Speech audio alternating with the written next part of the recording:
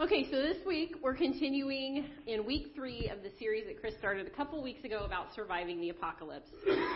And if you've listened in at all, you know that the first week we visited David's life and how charmed it was, and then we watched it fall apart with the throwing of a single spear. But we also get the benefit of looking at the end of the story, and we were able to see the character that was built in David's life and his love for God that were all created in those 14 years that he spent as a homeless fugitive. And then last week, we dove further into the story of the nation of Israel. And we watched as the nation and the temple that David spent his entire ruling life preparing for were reduced to nothing more than rubble. As God used Babylon to judge Israel for abandoning justice and building their kingdom on the same abuses and human injustices as every other kingdom in the world. But Chris also closed with the hope of attaching our true allegiance to a kingdom that's impervious to apocalypse because it's founded on the grace of the sacrifice that Jesus made for us. But this week you have to listen to me. And what's funny is I've been threatening Chris for months. Every time I hear him tell a story, he throws me under the bus, all of those things. The next time he put me up here, I was going to correct all of those inaccuracies. But instead, I have to admit that I actually asked to preach this message, which, like Chris said, is not something that I would normally do. But to say that 2020 has been an incredibly hard year for all of us is probably an understatement. There's countless memes, TikTok videos, comedy sketches, scholarly articles, viral social media posts. I'm sure that you can all add more to my list. I even have a friend who created an Etsy shop. And I would show you pictures, but they're really not appropriate. But she created this 2020 themed stationery, capitalizing on just how horrible this year has been. The year's been filled with horrible uncertainty and disaster from almost day one. And if you've somehow been living under a rock and you haven't been affected in any way by fires, COVID-19, racial injustice, murder hornets, unrest, riots, political circuses, hurricanes, floods, locusts, or the ever-growing list of destructive things that our world is facing, then you're probably only missing out because you're trying to figure out how to do virtual school with your children while working full-time. Life this year has definitely been hard, and it makes me angry because this isn't the way that things are supposed to be. But today we're not just going to focus on the way things are. We're going to look back at history.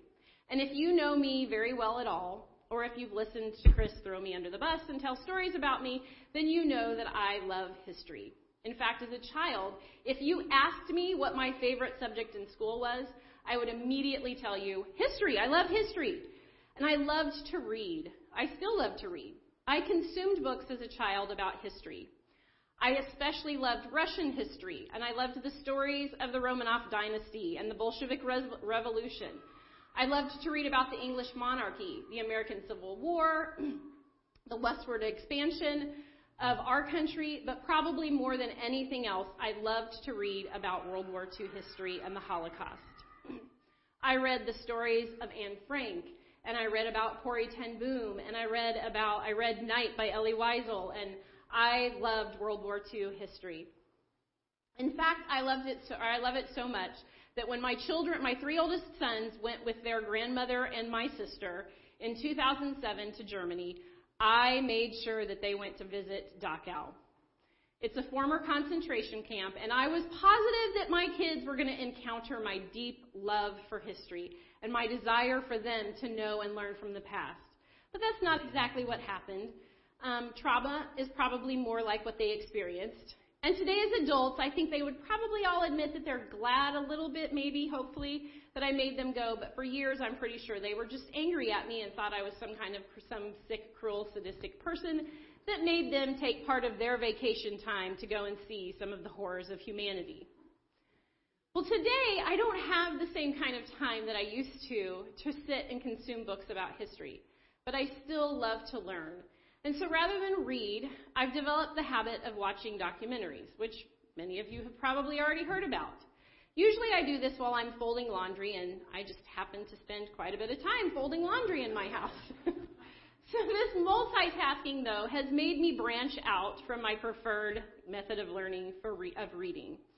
But through documentaries, I've kind of had to expand my learning because there's only so many documentaries about World War II history or Russian history or the English monarchy. Chris knows and loves British history now. Not really. Anyway, I've learned about some of the history behind some of the world's greatest inventions. I've learned about early church history. I can tell you far more than you want to know about some pop stars and popes, poets, dictators, inventors, you name it. I've probably watched a documentary about them.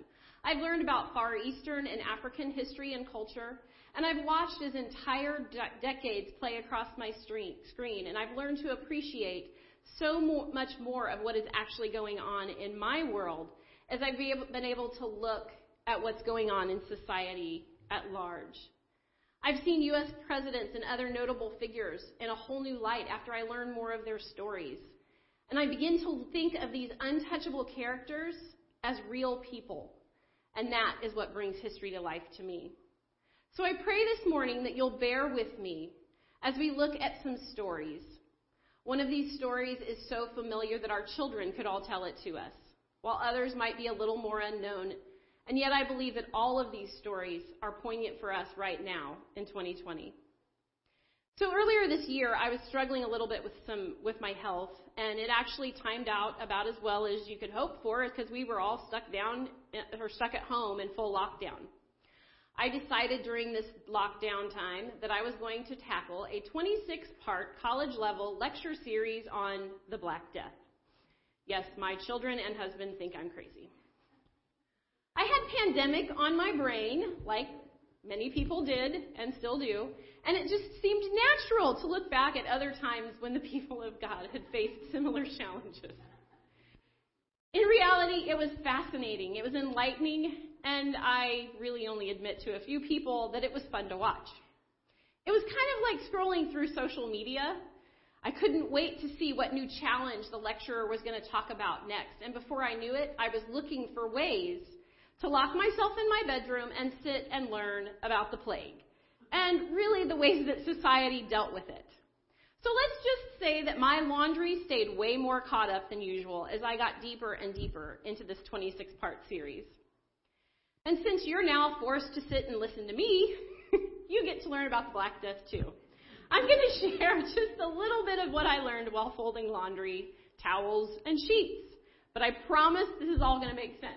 So can we go to the first slide? Okay, so this beautiful, beautiful map here that we see is part of, you see the Arabian Peninsula and the top part of the northern part of Africa, and then you see some Turkey and Greece and Italy and just a little bit of Spain. And so this is what Europe looked like. I mean, it still looks like this today, but this is kind of got some picture or some cities and stuff in Europe and in Eastern Asia in 1346. The plague that actually became known as the Black Death likely began in the Mongol city of Sarai in 1345. But because of how deadly it was, because it was highly deadly, and because of Muslim customs of burial and the way that they treated their sick people, it likely would have died out very quickly. But in 1346 or 47, we're not exactly sure, a group of Italian merchants got into a brawl with some Muslims in the Mongol city of Tana. Now, the brawl itself was a small brawl, but it ended with the death of a single Muslim. And because of the Crusades, which had ended kind of about 50 years previously, Muslims really did not like Italians. So the Italians were really afraid that the Mongol king was just going to absolutely destroy them, so they decided to skip town. So they got in their boat, and they headed for the relative safety of a town called Kaffa, which is on the other side. So if you see Tana or Sarai is up north, and Tana is just a little bit to the east of that. And then just below that is Kaffa. And so they get in their boat, they go to Kaffa, and the Mongol king decides to follow them because he is really angry that this Muslim died. So he follows them on land. And little does he know that he's bringing with him some soldiers who had become infected with the plague. As as the plague began to grow in his army, he had these soldiers that began to die, and he had to decide what to do with all these dead bodies that are piling up in their camp. And normally they had very strict burial rituals, but they can't do that because they're sitting outside the city of Kaffa. And so he gets this brilliant idea that he's going to load these dead bodies into catapults and shoot them into the city of Kaffa. And this is our very first recorded instance of biological warfare, is during the Black Death in 1347. So over the course of the next year, the plague devastated both the entire Mongol army and all the inhabitants of the city of Kaffa. In a bid to escape the death and destruction around them, some of the wealthy decided to get on boats of their own and escape to other ports. But what they didn't realize is that they were actually taking the plague with them. Over the course of the next 5 years, not only was the Mongol Empire brought to its knees by the plague, but the whole of Europe lost approximately half of its population. So as I sat and listened to this doctor who had spent countless hours researching and learning about this apocalypse of the mid-14th century, I was struck with the familiarity of how some people reacted. I started to see some similarities to the way people react today. There were people who resorted to blaming the other for this plague. It was clearly a judgment from God for those other people. And then, as always, there were people who buried their worries in temporary pleasures. They hid away from the stress of life with numbing behaviors.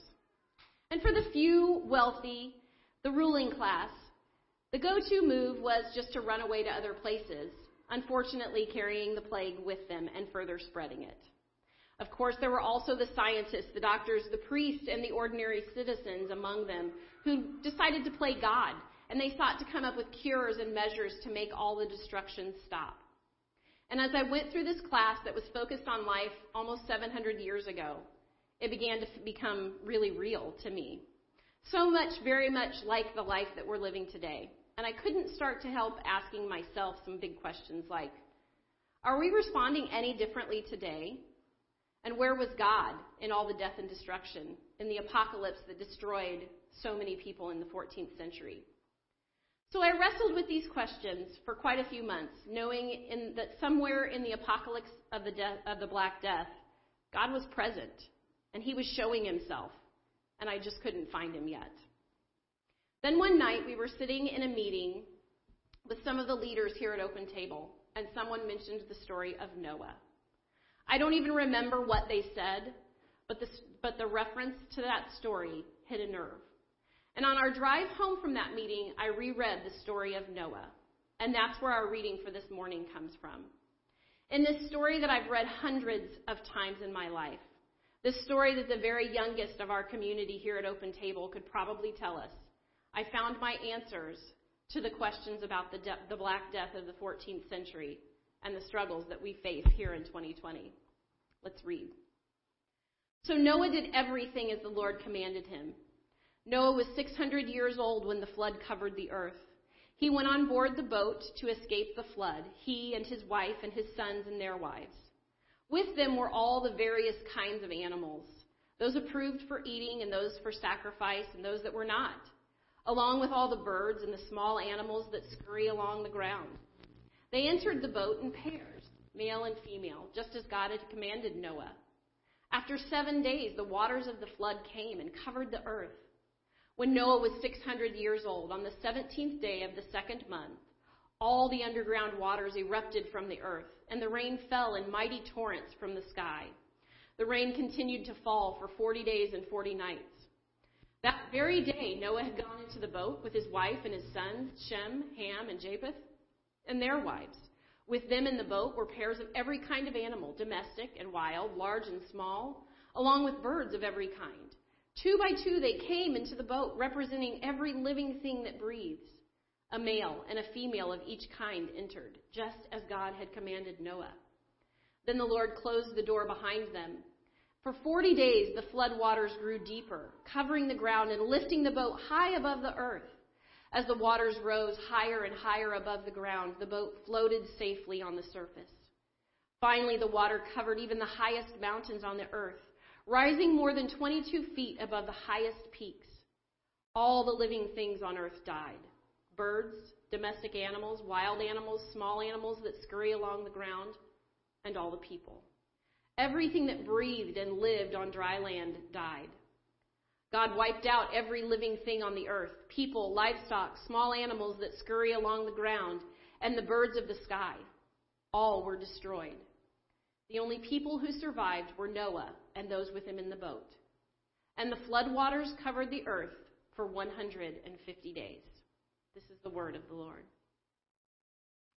As I read this story of Noah again that night months ago, with the backdrop of this lecture series about the Black Death, I was suddenly confronted with a whole new set of complexities that I had never before contemplated.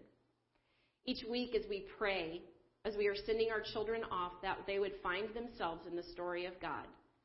I think that's what happened to me this night as I read this passage from Genesis.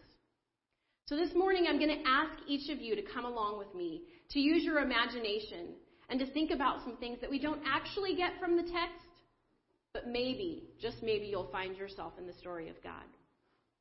As I found myself in the story that night with Noah, I couldn't help but wonder, what happened to Noah's cousins, his aunts, his uncles? What about his in-laws? The neighbor who'd watched his little boys as they grew up? Or maybe, what about Noah's wife's favorite shopkeeper, the one that sold the best cheeses? What happened to their friends? And for the first time ever, as I read Noah's story, I saw people. I saw faces that I had never seen before. People whose lives came to a tragic end in this apocalypse. What about Noah, his wife, his sons, and their wives? What if they had small children? What would it be like for those young moms or those little kids to sit in that boat? What would it have been like to be safe from the waters that covered the earth while those same waters destroyed the lives they had known? The people they had done life with, the animals they had fed, the very earth that they had called home. I wondered if the silence of God became deafening as the chaos of the animal noises and the trapped family permeated every single space. Is anyone else familiar with noisy silence? I think most young moms are pretty familiar with this. When you're lonely and it doesn't feel like there's anyone to talk to, and yet your house is never quiet. Like when it feels like your whole world is silent, but there's no quiet. I call this the noisy silence. For Noah's wife, was the loneliness and pain of losing her loved ones made more unbearable by the inability to get 2 minutes away from her husband, or her kids, or her grandkids, or the noisy elephant that wouldn't quit making noise? Did Noah's family get tired of one another? Did they feel trapped with nowhere to hide? Did they miss public school? Did they spend every day wondering how long they would be stuck on this boat, rocked and kept, held safe in the hands of their loving creative, or in the hands of their loving Creator? They were the most blessed people on this planet. And yet, it had to feel so much like they were living in a prison as the days, the weeks, the months stretched on endlessly. Did they bicker? Did they throw parties and celebrate one another? And then turn around the next day and destroy each other with hurtful words and actions? In other words, were they exactly like my family? Did they struggle with anxiety, depression, anger? I don't know the answers to any of these questions, but at the same time, I think I do know the answers. That night, as Chris drove us home and I read Genesis 6-9 again, I imagined those endless questions, and I saw real people. I saw real humans. They had real emotions, and they walked around in these bodies just like mine. And they had needs, and they experienced deep loss and trauma. I saw an incredibly small group of people who survived an apocalypse.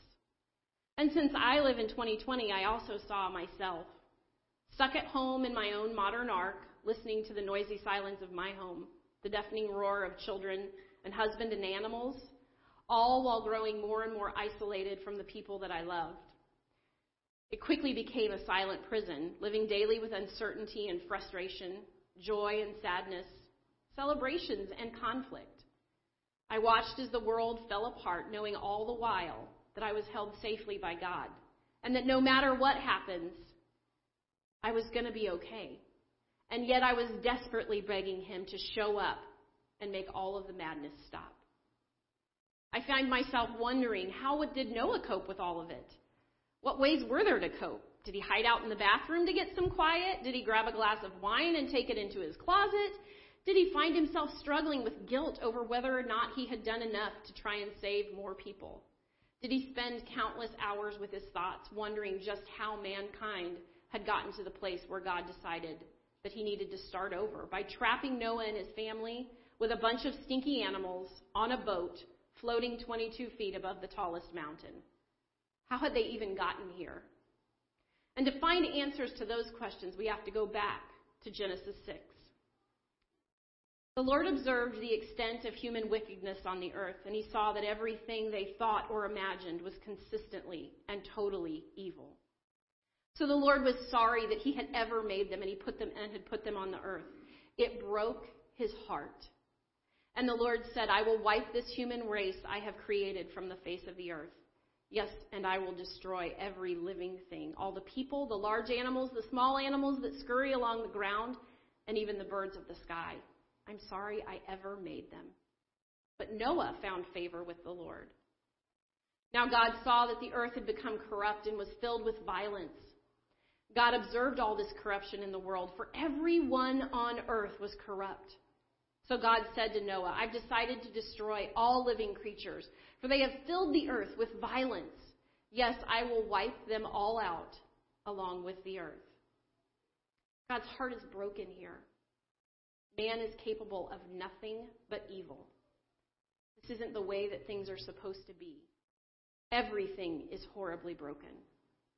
God decides there needs to be a reset, and so he searches the whole earth and he finds Noah. Noah found favor with God. We don't know why, but we do know that Noah did everything that God told him to do. He tells Noah, I'm going to destroy everything. The earth is filled with violence, but I'm going to use you to start over. Now, I did a little bit of Hebrew work here with Chris, and I found that the word violence in verse 13 is actually the word Hamas. I'm sure I butchered the pronunciation, but I'm not a Hebrew scholar, and I'm not ever going to be one.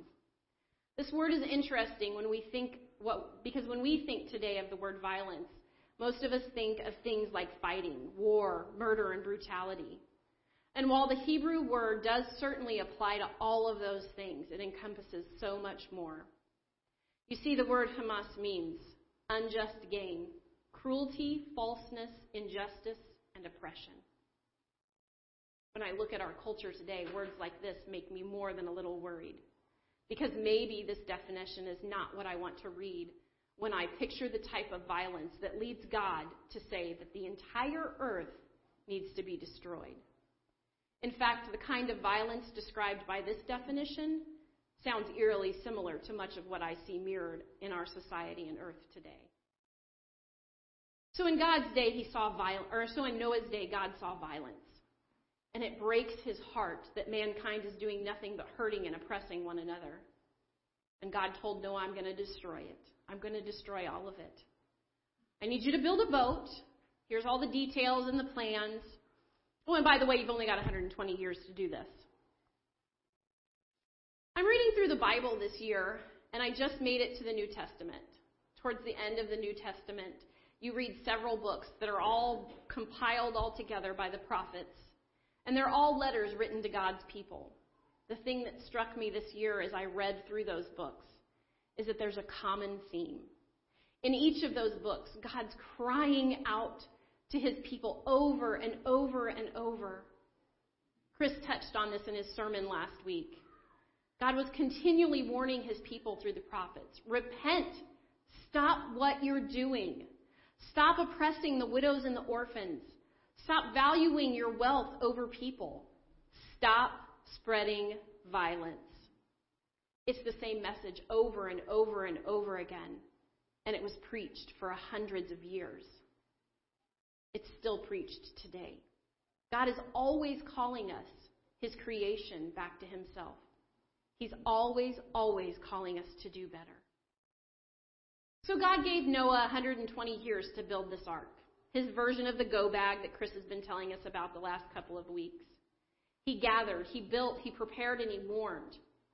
In fact, in 2 Peter 2:5, we see, "And God did not spare the ancient world, except for Noah and 7 others in his family. Noah warned the world of God's righteous judgment. So God protected Noah when he destroyed the world of ungodly people with a vast flood." In those years as Noah warned of the coming apocalypse, was he secretly hoping for a different outcome? Was he hoping that his friends would take his warnings and get on the boat with him and his family? We don't know. In fact, he may have looked around at all the wicked people, all the enemies that he really didn't like, and felt just a little bit of pride that he'd been the one that was chosen by God, and he wouldn't have to put up with all their craziness. As Noah sat on the ark all those years later, I can only imagine that he had to what he had to wrestle through, all the thoughts that he had, asking God to break through the noisy silence of the ark. Noah must have begged God to make sense of what he was going through. But after surviving 9.5 months of 2020, I have to imagine that the biggest question that quickly came to the surface for them all was, when will things go back to normal? In fact, in Genesis 8, it reads like this: "But God remembered Noah and all the wild animals and livestock with him in the boat. He sent a wind to blow across the earth, and the flood waters began to recede. The underground waters stopped flowing, and the torrential rains from the sky were stopped. So the flood waters gradually receded from the earth. After 150 days, exactly 5 months from the time the flood began, the boat came to rest on the mountains of Ararat. 2.5 months later, as the waters continued to go down, other mountain peaks became visible. After another 40 days, Noah opened the window he had made in the boat and released a raven. The bird flew back and forth until the floodwaters on the earth had dried up. He also released a dove to see if the water had receded and it could find dry ground. But the dove could find no place to land because the water still covered the ground. So it returned to the boat, and Noah held out his hand and drew the dove back inside. After waiting another 7 days, Noah released the dove again. This time the dove returned to him in the evening with a fresh olive leaf in its beak. Then Noah knew that the floodwaters were almost gone. I'm sure normal definitely was on their minds as they waited and waited, sending out birds to look for dry ground. And the disappointment that must have settled on them each time the bird came back without any evidence of life on earth was probably barely palatable. Even once the bird brought back the small olive leaf and there was new hope, the waiting still stretched on. At this point, I feel the stir craziness of desperately wanting to be outside with their feet on the earth for the first time in so long while their sun warmed their faces. The uncertain joy that must have settled on the whole crew of them when the bird didn't return must have felt like a breath of fresh air amidst what I'm pretty sure were probably pretty odoriferous living quarters. And yet they still waited. Waited until the day that God finally said this. Then God said to Noah, "Leave the boat, all of you, you and your wife and your sons and their wives. Release all the animals, the birds, the livestock, and the small animals that scurry along the ground, so they can be fruitful and multiply throughout the earth." It was time to walk free of the ark. But what were they walking into? Not only were all the animals, except for the ones they had brought with them, gone, their friends and family were gone, everything lost to the destruction. In fact, the very earth had fundamentally changed. We know that before the flood, there had never been rain on the earth, and we know from floods that we've seen that the earth would have been catastrophically different from the earth that they had known. We're fairly certain from archaeological evidence that the land was broken up, with new land masses and bodies of water likely created. Plant life became radically different, and there were now temperature extremes that had never existed before. The earth that they knew before had been destroyed, leaving something entirely new behind. This new world was oddly familiar, and yet it was entirely unknown to them. Their normal was officially gone. But none of that truly mattered. All that really mattered was that God remembered them. He hadn't forgotten them. He hadn't abandoned them or left them to drift aimlessly in an ark forever. He still had a plan for them. And just like Noah and his family exited the ark onto a completely different earth from the one that they had known before, and Europe's socioeconomic picture was completely different after the Black Death, I would venture to say that our earth is going through some of these same types of cataclysmic changes. A global pandemic and a growing dissatisfaction with life by huge groups of people across the globe are just two of the ways that our world is drastically changing. So how do we respond to this? What do we do? Well, I don't know how many weddings you've been to this year, but like Chris said earlier, Friday night, our third son, Elijah, married his beautiful bride, Katie. And every wedding I've been to has been oddly similar and yet totally different from any weddings I've ever been to before. The wedding preparations for this wedding started prior to the coronavirus, and because of a microscopic bug, they have been fraught with uncertainties, last-minute changes, frustrations, stress, and lots of tears, many of them mine. This past week has been crazy stressful for our family. Between finding out that one of our sons would not be at the wedding because he had been loosely exposed to the virus, to deciding last minute to move the after party to our house, to Eve, our fourth daughter, waking up Friday morning feeling sick to her stomach and then rapidly getting more and more sick, so that at 1 o'clock we had to make the decision for Chris to take her to the urgent care clinic, and then finding out that they needed to go to the ER, and that she and Chris were going to miss the wedding. Then determining that she needed an emergency appendectomy. This week has been downright crummy. This week, it felt like I have to imagine the last week before the flood and the first week of the flood must have felt for Noah and his family. In Genesis 8, Noah's story reads like this. Then God said to Noah, "Leave the boat, all of you, you and your wife and your sons and their wives. Release all the animals, the birds, the livestock, and the small animals that scurry along the ground, so they can be fruitful and multiply throughout the earth." Noah and his family finally got to get off the ark, which had been an incredibly joyful experience, but yet nothing was the same. Everything was different, and yet it was similar. But God's plan here sounds remarkably like something Chris read to us a few weeks ago in Genesis 1:28. Then God blessed them and said, "Be fruitful and multiply, fill the earth and govern it. Reign over the fish in the sea and the birds in the sky and all the animals that scurry along the ground." You see, here in Genesis, God has just created everything. He says it's good, it's perfect, and man is supposed to care for and create more life. But things quickly fell apart. But if you remember from that same sermon, Chris shared with us something from the very end of the Bible. In Revelation 22, we see this. Then the angel showed me a river with the water of life, clear as crystal, flowing from the throne of God and of the Lamb. It flowed down the center of the main street. On each side of the river grew a tree of life, bearing 12 crops of fruit, with a fresh crop each month. The leaves were used for medicine to heal the nations. No longer will there be a curse upon anything. For the throne of God and of the Lamb will be there, and his servants will worship him. This is such a beautiful reminder to us that God created perfection in the beginning, and he intends to restore that perfection. That perfect garden where God placed Adam and Eve becomes a city that brings light. And instead of rivers that created the boundaries of that garden, a river that gives life flows forth from the throne of God. Rather than protecting man from eating from the tree of life, the very leaves of those trees are used to heal the nations. You see, God is a God of restoration. And that is where our creation, that is where our earth is headed. Restoration of the perfection that he created in the beginning. And yet here we are in 2020. We're stuck somewhere between Genesis and Revelation, searching for glimpses of redemption and restoration. Where do we find redemption in our story?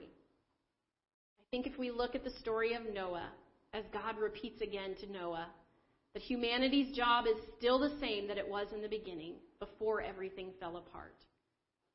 He said, care for the earth, be fruitful, multiply, rebuild, restore. In order to obey God's word, they would have to continue to do the work of learning to care for and love one another. Maybe, just maybe, the whole time that Noah's people were on the ark, they weren't floating aimlessly, waiting for God to let them out.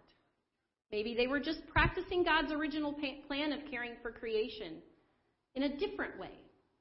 And maybe God's reminding them again that their job, their mandate from Him, never really changed. What if maybe 2020 is about God reminding us that we aren't stuck? We're not waiting for Him to show up. Maybe 2020 is about Him reminding us that He's right here, gently whispering to us that our job, our mandate from Him still hasn't changed. It's still care for my creation, care for one another, create, rebuild, be fruitful, make more of my disciples. Genesis tells us that when Noah and his family got off that boat, they immediately set to work, continuing to care for the animals and for one another.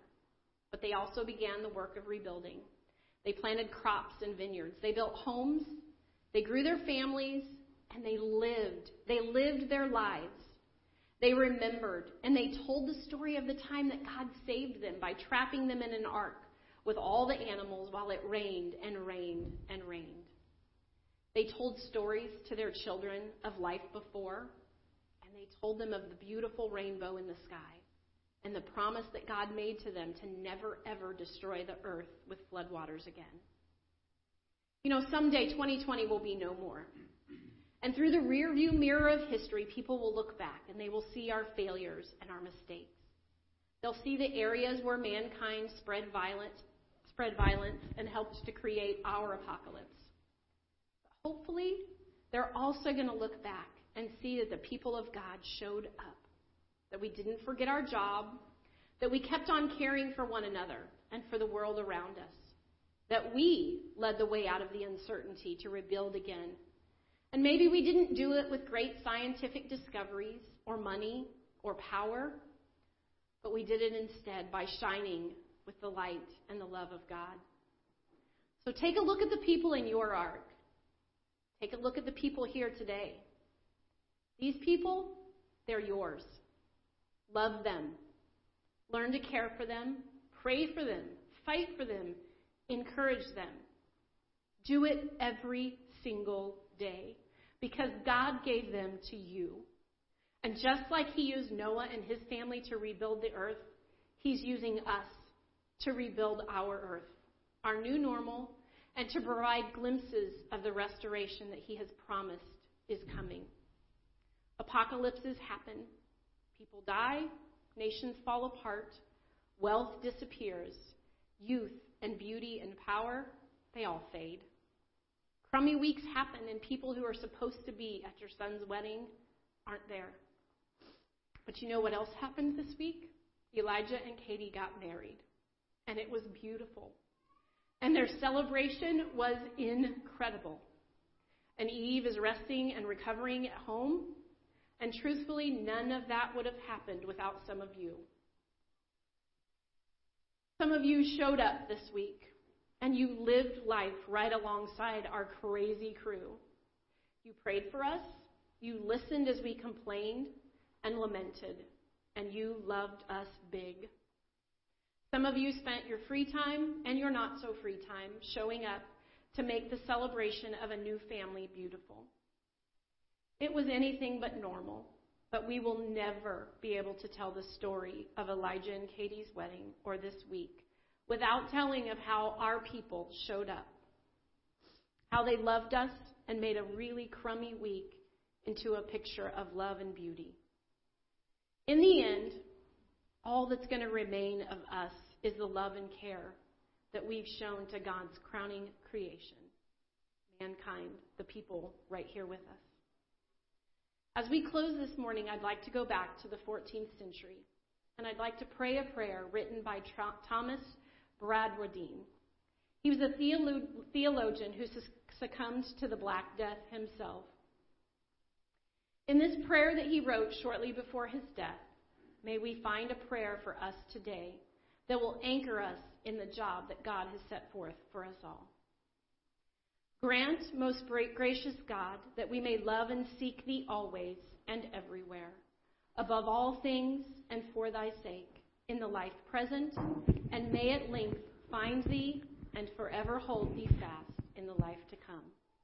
Grant this for the sake of Jesus Christ our Lord. Amen. As we come to the table, let me start by saying what I don't need, because last time Esther spoke, this was an issue. I don't need 27 emails suggesting that maybe she take over as pastor, and I make sure the floors stay vacuumed. We don't need that this week.